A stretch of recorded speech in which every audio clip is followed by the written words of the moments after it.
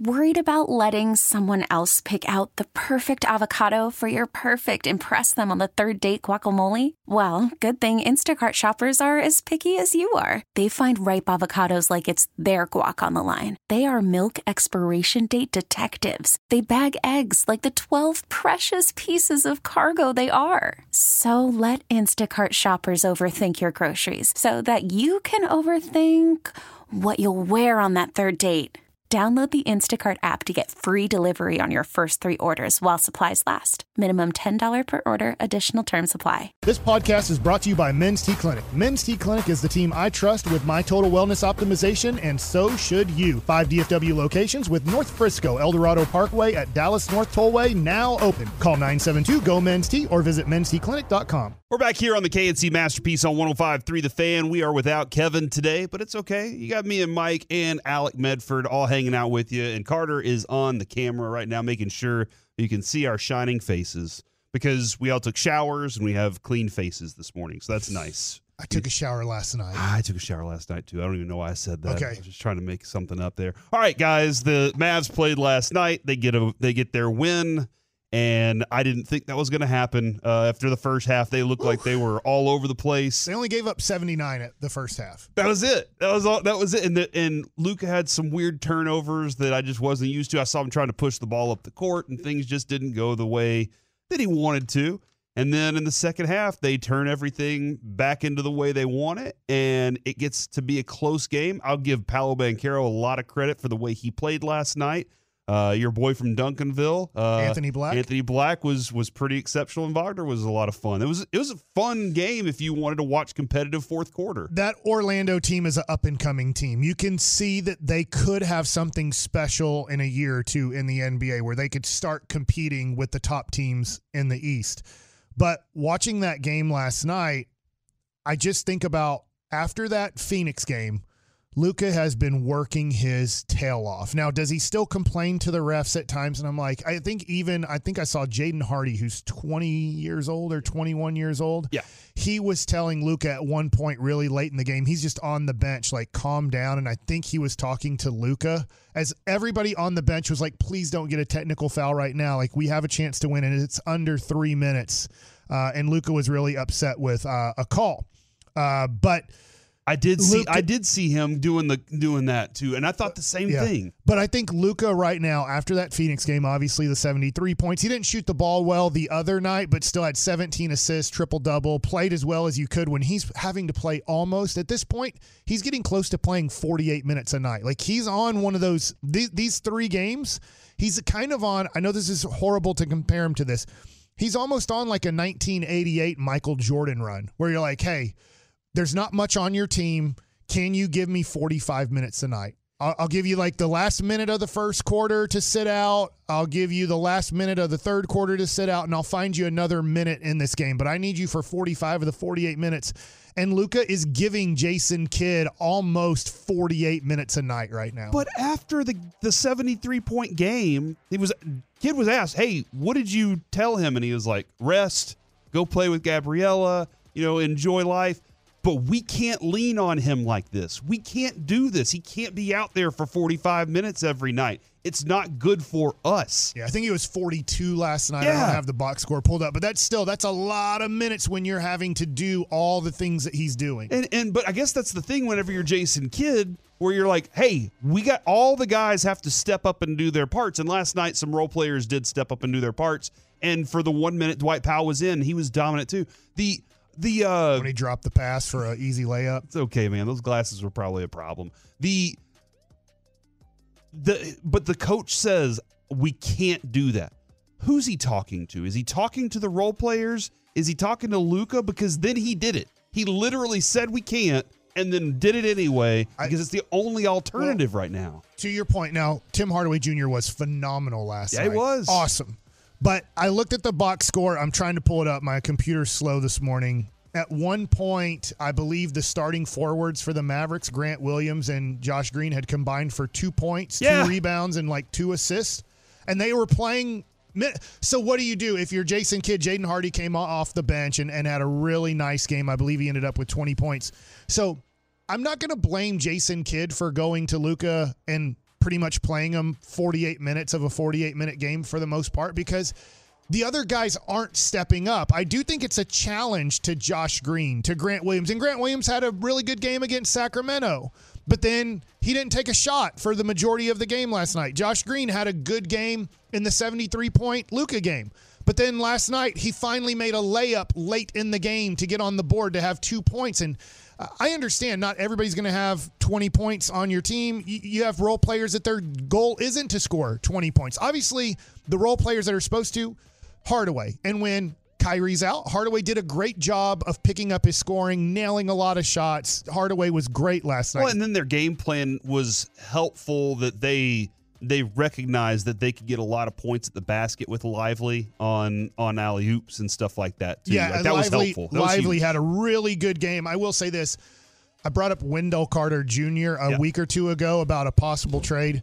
Man, would he help out the Dallas Mavericks tremendously. Like, he would be a tremendous help for the Dallas Mavericks. So, finally, the box score pulled up. Maxi Kleba, I don't know how healthy he is. He had French fries last night. Isn't that what that's called? One point, one turnover, one rebound, something like that? Yeah, 1 point, 1 assist, 1 rebound. And then Dwight Powell turnover. had 1 minute. So there you go. Dwight Powell had 1 minute. But when you do look at this box score, and I go to Williams and I guess Green, if you want to call Green the guard and Hardaway the forward, then you can. But they combined for, it looks like here, 60 minutes of basketball approximately for 5 points. That's tough. Yeah. So that's why Luka had 45. Sometimes I'll call out my buddy here, and I love talking basketball with him, is Ryan Drees, who pitched for the Texas Rangers for a while. He will get on Luka for not passing the ball enough, for kind of dribbling the ball too much. And I agree with him to a point. But then I say, Drees grew up a Golden State fan, so he's not a bandwagon guy. That's where he's from. I'm like, he doesn't have Klay Thompson. He doesn't have Draymond Green. He doesn't have Andre Iguodala. He doesn't have these guys. I would love for there to be more ball movement. But when Kyrie's not playing, and let's face it, about 50% of the time, Kyrie's not going to play. His career history tells you he's going to play somewhere between 40 and 55 games a year. And that's who Kyrie is. And he is great in those 40 to 55 games. I love watching Kyrie Irving play, and I never thought I was going to say that. But he's not an available player in the history of his career. He's going to be a guy that misses 30 to 50% of your games. So I don't know what Luka's supposed to do. Josh Green is not a good passer. He is erratic with his passing. He loves jump passing, which causes tons of turnovers. Grant Williams is not a ball handler. We've kind of found that out through 50 games almost. Hardaway is a gunner. He's going to shoot the ball when he touches it, and when it goes in like last night, it's amazing. Lively is that big guy who just catches lobs and dunks, and he has more touch around the basket than I thought. But he has nobody else who can help him facilitate or help the ball move correctly. From the 6'8" they had 3 guys with over 20 besides Luka. That's fine when it's 4 people over 20. The role players played fine. Yeah. My point there is not that they didn't get the production. It's that they still needed Luka to play 43 minutes and do Luka night in order to win a game. Yeah. In the regular season. And that's, you have to find a way for them to win and be competitive without Luka putting that much stress on his body. That's all I'm trying to point out. Not that I'm not trying to say that that Hardaway wasn't good, that Lively wasn't good, that Hardy wasn't good. I'm not trying to say that. We got to figure out, and maybe whenever Kyrie is on the court, but it's just been so limited with him being on the court with Luka.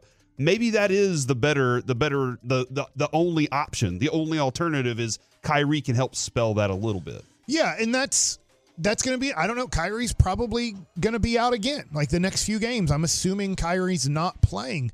This is going to be tough as you're watching the Mavs and you're getting close to the trade deadline with limited ability to trade because of assets. Luka and Kyrie are not creating a chemistry where we know exactly what's going to happen. They are way better than last year. If we're comparing their, whatever it was, 12 games they played last year to what they've done in their, I don't know, have they played 15 games together this year? It doesn't seem like a lot. I remember at one point they were like 12 and they were the same record. It was like 12-9 with and without him. That was like a week ago. You watched last night, and I'm very happy they won. They need to win. I mean, they're only 3 games away from not being in the playoffs at all, and I'm talking about going back and being the 10th overall pick. So last night was a huge win if you want to stay in the play-in situation. Exum, they pointed out Exum not being there last night, also another factor. Like True. that's another player that you can rely on that Derrick adds Jones that help Jr. to it. was out. Derrick Jones Jr. is starting to regress to the mean, and what I mean by that is, because we had no expectation for him, he was going to be like a 12th man, which he's been a lot of his career. And then he started for the Mavericks, and he showed some ability to play in the league. Like, wow. And then at times you watch Derrick Jones Jr. and like, oh, I see, right? I see the turnovers, or I see, because he's so thin, he can jump out of the gym, but he's not a very good rebounder. And so the Mavericks last night, there were a couple times they gave up some rebounds that kind of hurt him. Wagner would make some big threes off of second possessions and stuff like that. But last night, the Mavericks gave everything they could give. Luka gave everything you could give to an NBA basketball game with 45, 15, and 9. He's handling the ball a whole bunch and only had 4 turnovers. I thought he had a great game. And I know your tease was, because we only have a few minutes here, was Jason Kidd and the final minute or so of his coaching. Yeah, there was a moment last night where I thought Kyrie was more invested in the game than Jason Kidd. They called a timeout, and Kyrie's walking out there telling everybody to come here. And after the game, in the game, there was a moment where there was not a timeout called. They're trying to inbound the ball. They only have a few seconds left. They're trying to get time to run off the clock, and Tim Hardaway gets the ball. Tim Hardaway Jr. gets the ball, and he doesn't get fouled. He's wrapped around. He's double teamed, and Jason Kidd doesn't call a timeout. And after the game, let's go to cut 7 here. He was asked, "Hey, were you expecting a timeout to be called?" Y'all were up 3, and they called it travel. Were you expecting Kidd to call that timeout?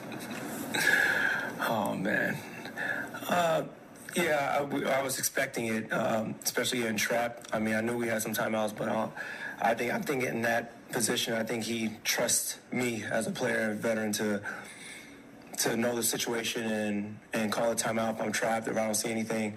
But I mean, I put that on me. Just got to execute it better. He trusts me in that scenario, so I got to be better.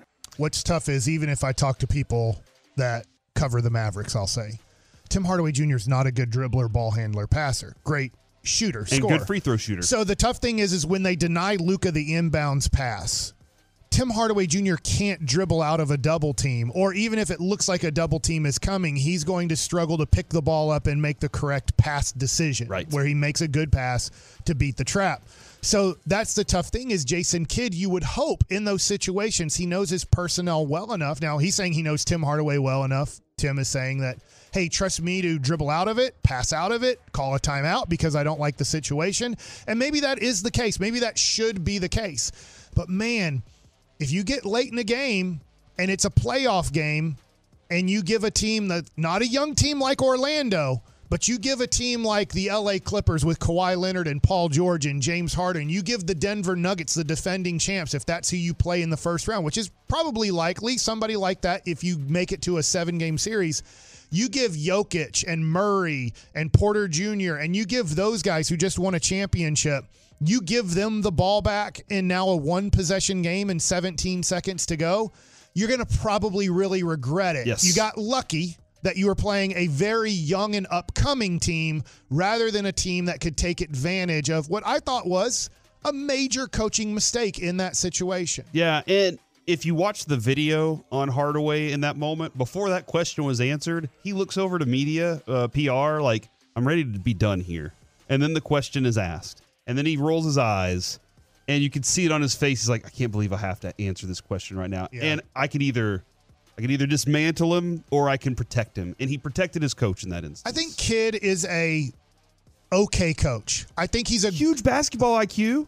Huge. You can't get much better than him. And he wasn't a good coach at all. Like Magic Johnson, probably as a floor general, had a better IQ than Jason Kidd, but maybe John he knew Stockton, what he could right? execute. Yeah. I don't know if I could get past 5 people in the history of the NBA that had a better IQ as a point guard than Jason Kidd. He's in the top 1% of basketball IQ as a point guard in NBA history.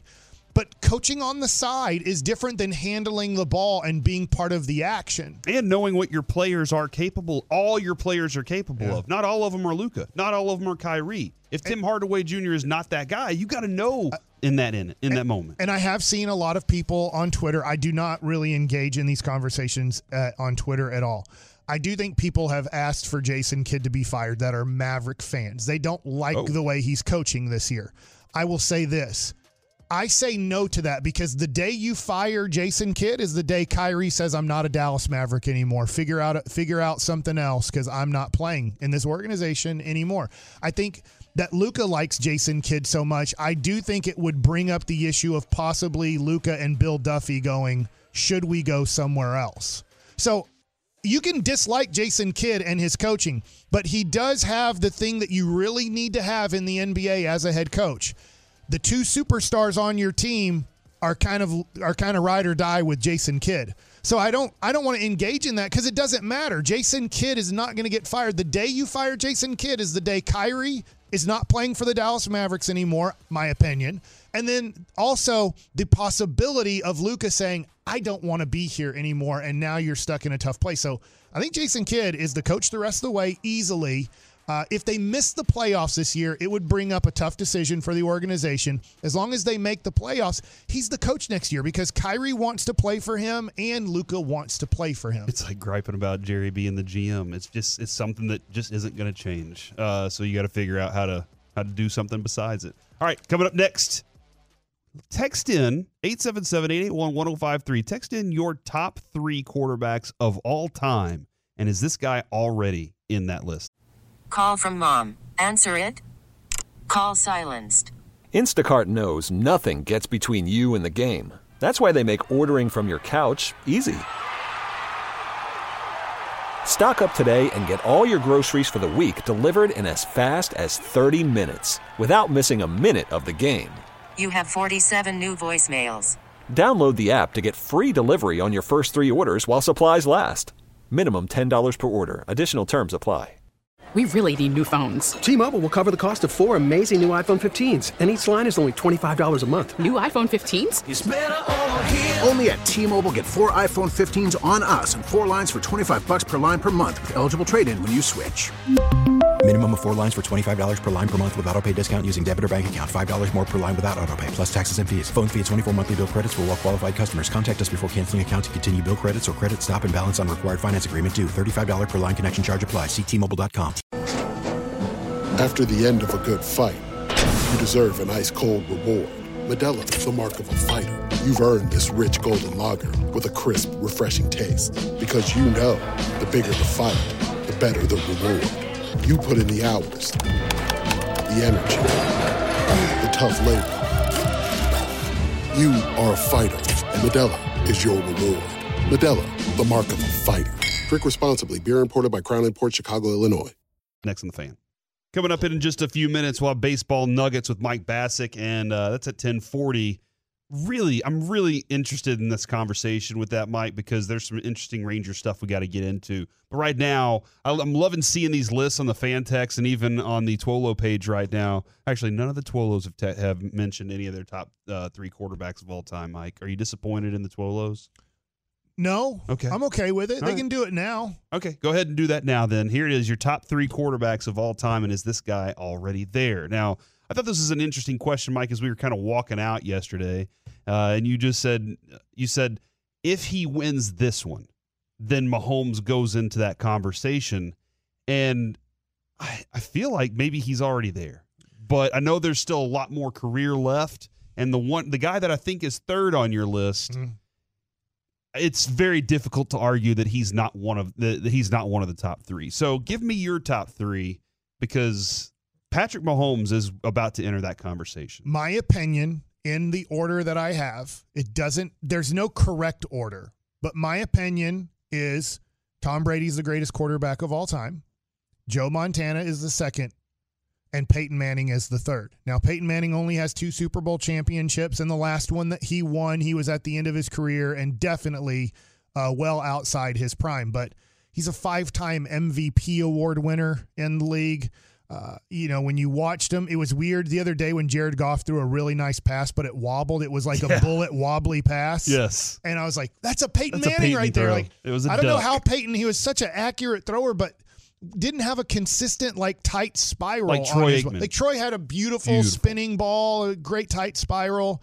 And you'd watch Peyton, and at times you're like, wow, he gets it there perfectly, yet the ball's not spinning perfectly out of his hand. But those are my three. It's very tough, right? I will say this.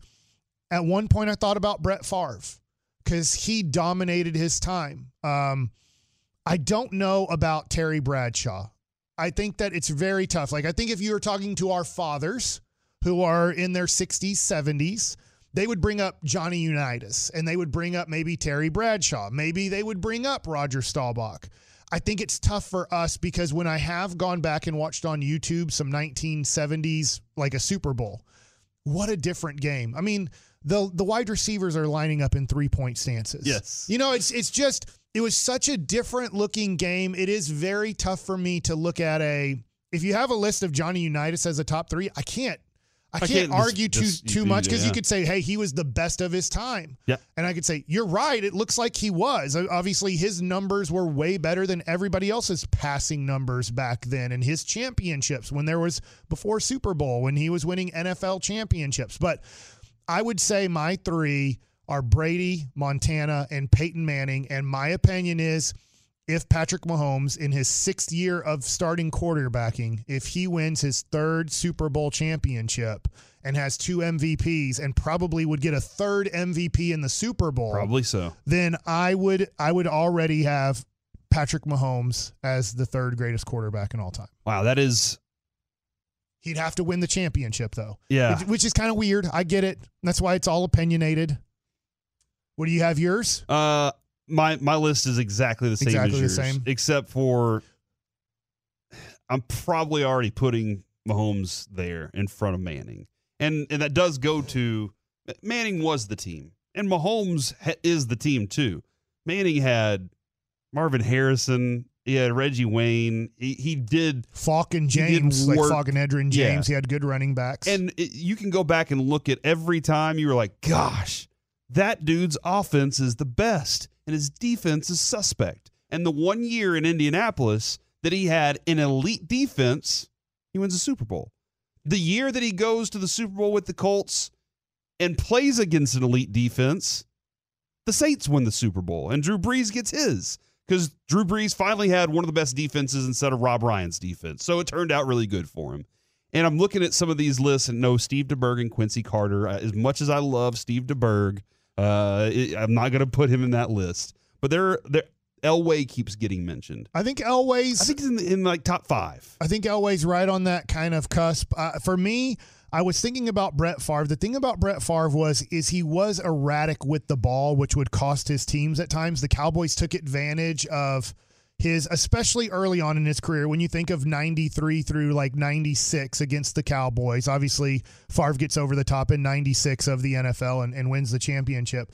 I think of this great quarterback who was kind of his time right then, kind of the Mahomes. And like, for me, I was like, I've never seen anybody play this quarterback position like Brett Favre plays. The closest was Elway. Yeah. But I'm like, he's taking it to another level. The issue with Favre, especially the first half of his career, he was such a risk taker, and this is why Tony Romo loved him so much.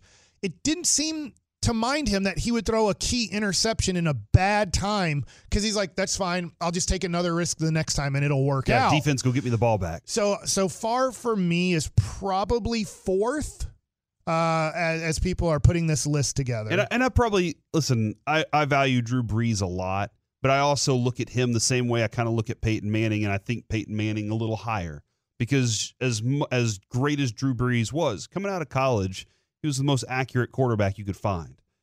He was undersized. He was the offense. He was pretty much everything, and everything relied on his arm. And then as the career went on with Sean Payton recognized that and was like, hey, instead of having like a running game, let's have a short passing game.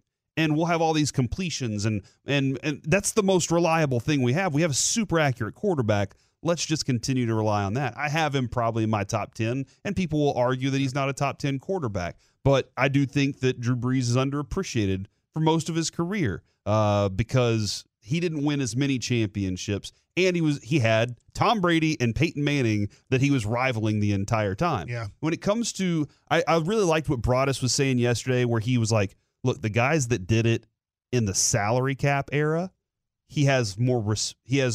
I don't want to say respect, but he places them higher because obviously you limited usually, to assets. Right? You're having transition of your wide receivers. If you think of Brady, he had Randy Moss for 3 or 4 years. Yeah, something like that. I mean, he had Wes Welker for longer, but he would use Julian Edelman. You can go through a whole bunch of lists. When you do go to Montana, you're like, he pretty much threw to Jerry Rice and John Taylor. Like throughout his career with San Francisco, he had 2 receivers. I know that Jerry Rice came a little bit after Montana. I'm not saying this is a perfect setup when people say, hey, Mike, you forget this or that. Yes, I understand. And when you look at a little bit different, Tony Hill came on a little bit later, but when you look at, Pearson and Hill, and I get it. So I get what he is saying. You had a lot of stability, especially in the 70s and 80s, it felt like, with quarterbacks, because you could keep all the same guys because guys weren't making much money and there wasn't really free agency. The conversation too, I think this is pretty fascinating, is if you do have Brady up there, and let's say you do move Mahomes into that conversation, and even with Peyton Manning, yeah, tight ends were important. Go look at, the connection that Tom Brady had with his tight ends. Right. When they didn't have great receivers, he was like, I can hit these guys in the seam. It's a shorter pass. I have all these different options that I can work with them. Him and Gronk, 2 of the best. Yeah. Patrick Mahomes and Travis Kelce, 2 of the best right there. Peyton Manning had Dallas Clark. Dude, he turned Julius Thomas into a great tight end 1 year. Yeah. And that is those guys knew, and even Drew Brees, Jimmy Graham, those guys recognized where that pass mattered and how much they could make that a mismatch for them throughout their career. And that's one of the things that I look at. And I don't know. I'm sorry, I didn't watch enough Joe Montana. I know Dwight Clark was there for the catch. Early on. I don't think I saw it. I think that was 81, right? Yes. I was born. Okay. So I was just 3 months old when that happened, probably. But by the time you got to when he was beating, let's say, Denver or Cincinnati in the Super Bowl, Dwight Clark was already retired. Okay. Yeah. So that's kind of, that's where I have that ranking. And somebody said, where do you put Troy Aikman? Look, in my heart, Troy Aikman's number 1. In my heart. All right, but whenever I'm having this real discussion, yeah, he's just maybe 11, just on the inside of 10, because I know that dude could have been a different quarterback. He wasn't going to be a mobile quarterback by any means. Yeah. He could have been. He had a different career, though, had he said, but he wanted championships. That's what he wanted, to win championships, and he said, I will defer to the best running back on the field. I will give him the football. So that's where I have a hard time elevating him, because he put it there. If I do blame Jerry Jones, in my opinion, I blame Jerry Jones for Troy Aikman's status as just a Hall of Fame quarterback. If Jerry Jones was a better runner of an organization football-wise, Jimmy sticks around. So when you look at Troy's career, maybe he has 15. By the time his 5th year is over, he's now dealing with Barry Switzer, who's not an NFL head coach. And, if you watch all the stuff that I've watched, Troy was defending the Barry hire and telling Emmett and Michael Irvin how furious they were that Jimmy is gone. He's like, no, I'm telling you, I had Barry in college. He's going to come in and have similar attitudes, similar responses. This is going to be great. And then Barry was just like, hey, I'm just here to be part of the circus and the party. And then you got Chan Gailey. Everybody hated Chan Gailey on that team. And within 2 years, even though he made the playoffs, they had to get rid of him. So it was really tough. Jerry screwed over Troy, because he can talk about screwing over Romo. I'm not sure if Romo was really ever good enough to win a championship. And I know that Dak isn't good enough to ever win a championship. There can be things that you can help them with and get them better. But you saw Troy win 3 and 4 years. And then Jerry just totally screwed over the organization for his power and his control. And if right now we're talking about, let's just say Troy Aikman went to, I'll just say conservative. This isn't conservative here. Went to 6 Super Bowls because Jimmy stayed along, everything got along, but they only won 4, let's just say. For some reason, they lost 2 of the Super Bowls. If he had 4 championships and gone to 6, I think we are talking about Troy in a different limelight. But because because it was screwed over, and the last 4 years of Troy's career weren't very good years statistically or as an organization and a team, that hurts him when it comes to this. And so he'll always get passed up by guys that have better numbers. And even though he has 3 championships, a little bit more playoff success. In the first year, Barry Switzer, they're not going to San Francisco that way. They don't open the game that way. Yeah. Jimmy Johnson has them prepared a different way. Somebody said, hold on, Troy ran the option in Oklahoma. He left Oklahoma because he didn't want to run the option. He wanted to. That's why he went to UCLA. They did a passing situation, and then they decided, because they did the 30 for 30 on the running back they got, and they're like, screw it, let's just go back to this because this dude's so awesome. Yeah, and Troy, he was not going to be a running quarterback. He didn't want to do that. He wanted to play a certain way. And then I do like this from the 469. Troy wins multiple Super Bowls on any team the other greats were on. Only he makes it look easy with the Cowboys. This is the one thing about Patrick Mahomes, which is amazing to me. And this is where his game can transfer anywhere. Troy gets a little bit of hate from non-Cowboy fans or Cowboy fans that weren't around during his time going, well, anybody could have won with that team. Not true, but I hear what you're saying. Most Bill Walsh, Joe Montana, you just start looking, Bill Belichick, Tom Brady. Yeah, they probably, Andy Reid, Patrick Mahomes, right? You start looking at things. Yeah. You do have to have a good team and a good coach. But when I look at what Patrick Mahomes is dealing with, and I know Travis Kelce might go down as the greatest tight end of all time, I think that also Patrick Mahomes has a lot to do with that too. For sure, yeah. He won the Super Bowl last year and is in the Super Bowl again without us knowing the results with arguably the worst receiving core in the NFL. That doesn't happen. Like when we think of all the teams, all the quarterbacks we're talking about, you're not supposed to go this far with this group of guys. And I get Kansas City has a good defense. Their running game is okay. It's average, I would say, in the NFL. Their receivers are well below average, even if you say, oh, well, this horrible team has worse. Okay, fine. They definitely had the worst receiving core out of all the teams that made the playoffs by far. And so I just look at it and go, wow, this isn't supposed to happen. Why did Troy start failing and losing to Carolina and losing in the playoffs? Well, because he had crap talent around him with no leadership from Jerry on down. Jerry made sure there was no leadership in the organization because he wanted to be the face of the franchise, and he accomplished that goal. From the 817, Patrick Mahomes is not one of the greatest unless he can bring a ring to the Dallas Cowboys. I agree. All right, coming up next, it's time for Baseball Nuggets with Mike Bassett. All right, sometimes not the most fun position to talk about, but the Rangers look like they're going young at designated hitter. We get it. Attention spans just aren't what they used to be. Heads in social media and eyes on Netflix. But what do people do with their ears? Well, for one, they're listening to audio. Americans spend 4.4 hours with audio every day. Oh, and you want the proof? Well, you just sat through this ad that's now approaching 30 seconds. What could you say to a potential customer in 30 seconds? Let Odyssey put together a media plan tailor-made for your unique marketing needs. Advertise with Odyssey. Visit ads.odyssey.com. Next. Back here on the K&C Masterpiece on 105.3 The Fan, it's time for Baseball Nuggets with Mike Bassett, and we're going to discuss a little bit about this World Series championship team. All right, so the Texas Rangers closer and closer to spring training starting. As we're ending this month of January, we have about 2 weeks, and then spring training opens up with pitchers and catchers, and then a few days later, you get all the designated hitters / position players coming in. We want to talk about designated hitters here. So Justin Turner, formerly of the Red Sox last year, most people will know him as a third baseman for the LA Dodgers. He signed a one-year deal yesterday with the, why do I not have this pulled up? And it's a bad page for me. Thanks a lot. MLB trade rumors. Blue Jays, yes. Toronto Blue Jays. I just knew it wasn't the Texas Rangers. 1 year, $13 million deal. That seem out of their range? For the Rangers? Yeah, because I honestly thought that was very doable, but we still don't have, as far as I know, I guess I should know, but I don't. Like if somebody's like, you have inside knowledge because you work with Bally's. I honestly don't. I know that the deal is somewhat complete, but not complete. Like we don't know the details of it. Okay. So I don't know where they feel about their money. Okay. Right. And they're already past one threshold.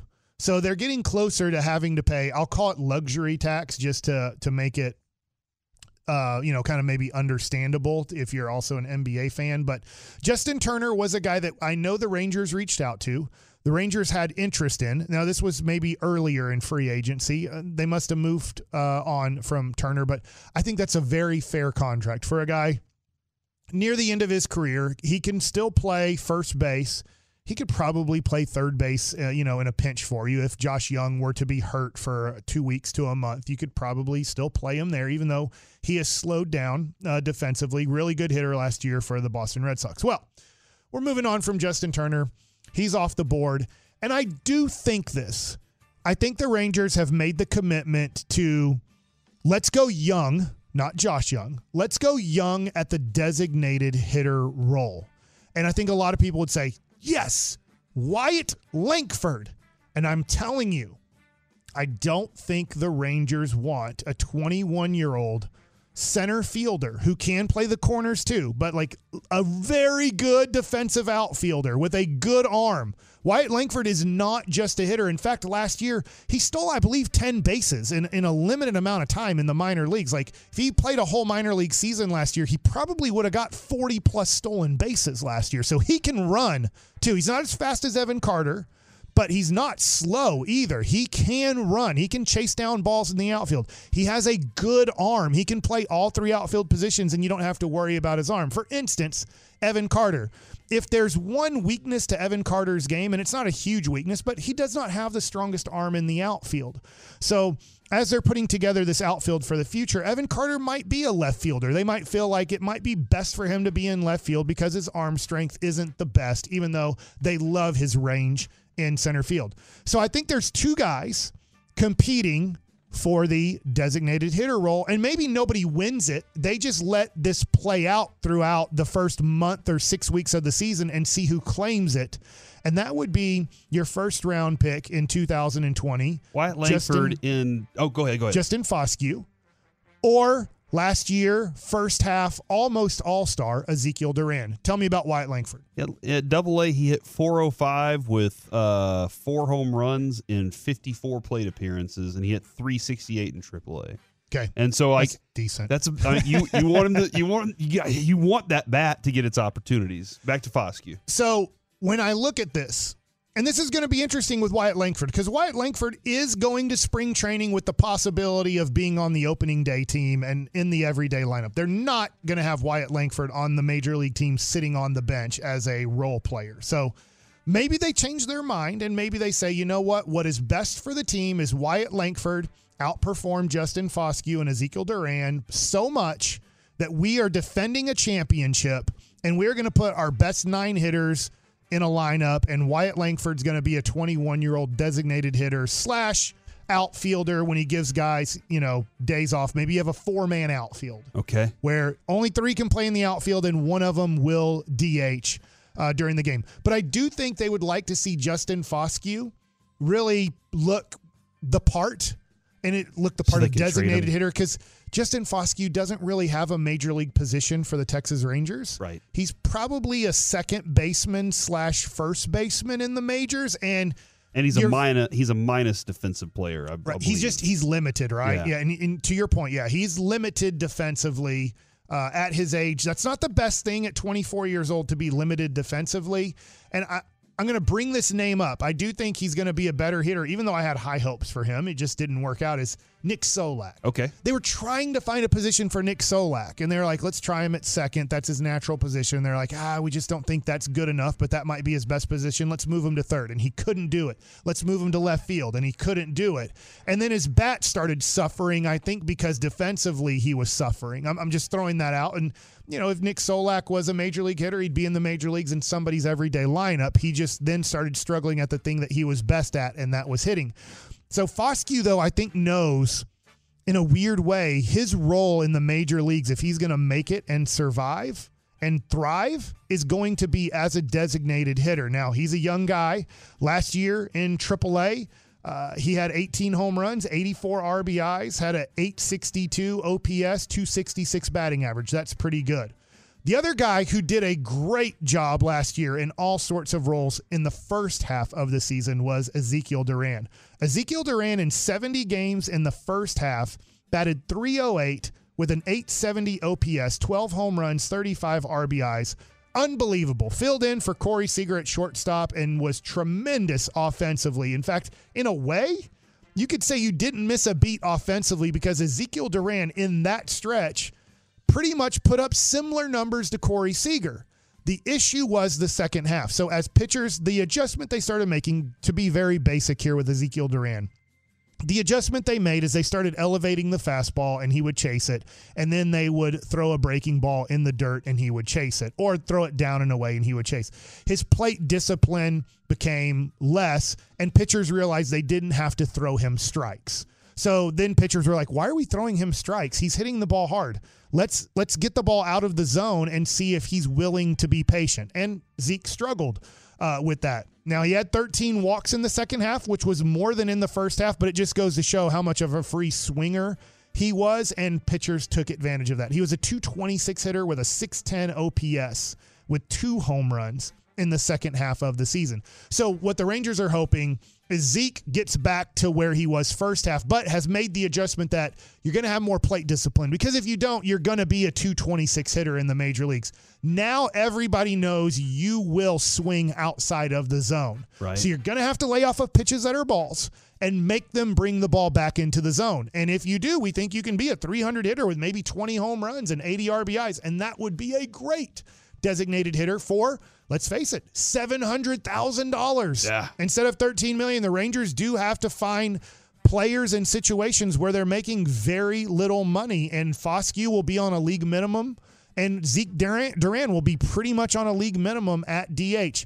The interesting thing will be, Corey, is if Wyatt Langford just has an outstanding spring, and he outperforms Foscue and Ezekiel Duran, let's say by leaps and bounds. This is a world championship team. I think you have to have the best 9 in your lineup. So then the Rangers would have the situation where Bochy and Chris Young would go, this is our 4 guys, as in you have Wyatt Langford, Evan Carter, Leody Taveras, and Adolis Garcia. They're all 4 going to be in our lineup every day. Now we have to figure out how this works out to keep them fresh and happy. And I think Bochy can do it, because I went back and looked at the 2010 roster whenever they beat the Rangers in the World Series, and they had 4 outfielders that played 96 plus games. So they had a rotation, and that was without a DH. So those guys just had to sit on the bench those days.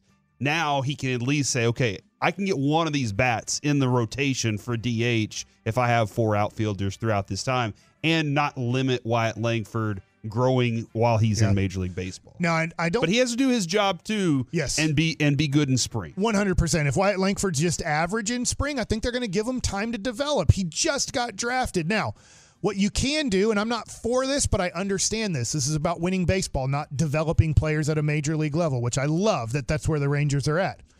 If a left-handed guy is starting, you can just sit Evan Carter every game and just go, look, we're not even going to worry about developing against lefties yet. If we have Wyatt Langford on the team, Leody's a switch hitter, Garcia and Langford are both right-handed hitters, that does give you approximately 25% of the games you know that Evan Carter's not in your lineup. I'm not crazy about that situation. I think Evan Carter is talented enough and also young enough. He just turned 21 during the playoffs or at the end of the season, that he's going to figure out how to hit lefties. Remember, he should be a senior at Duke this year. If you made him go to college for 4 years, he would be a senior at Duke this year, the guy Evan Carter, who was such a great player for you down the stretch and in the playoffs. So I think that's something to really follow in spring training, is 3 guys, Justin Foscue, Ezekiel Duran, and Wyatt Langford, and see kind of what they're doing on a daily basis in the box scores,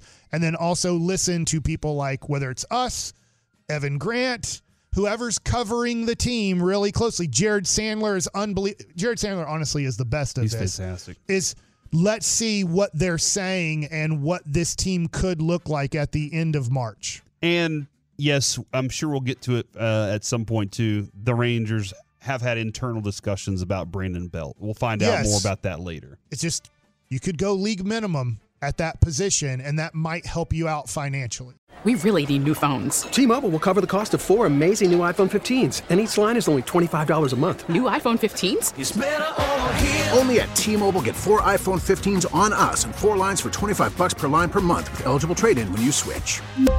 Minimum of 4 lines for $25 per line per month with autopay discount using debit or bank account. $5 more per line without autopay, plus taxes and fees. Phone fee at 24 monthly bill credits for well-qualified customers. Contact us before canceling account to continue bill credits or credit stop and balance on required finance agreement due. $35 per line connection charge applies. See T-Mobile.com. We get it. Attention spans just aren't what they used to be. Heads in social media and eyes on Netflix. But what do people do with their ears? Well, for one, they're listening to audio. Americans spend 4.4 hours with audio every day. Oh, and you want the proof? Well, you just sat through this ad that's now approaching 30 seconds. What could you say to a potential customer in 30 seconds? Let Odyssey put together a media plan tailor-made for your unique marketing needs. Advertise with Odyssey. Visit ads.odyssey.com.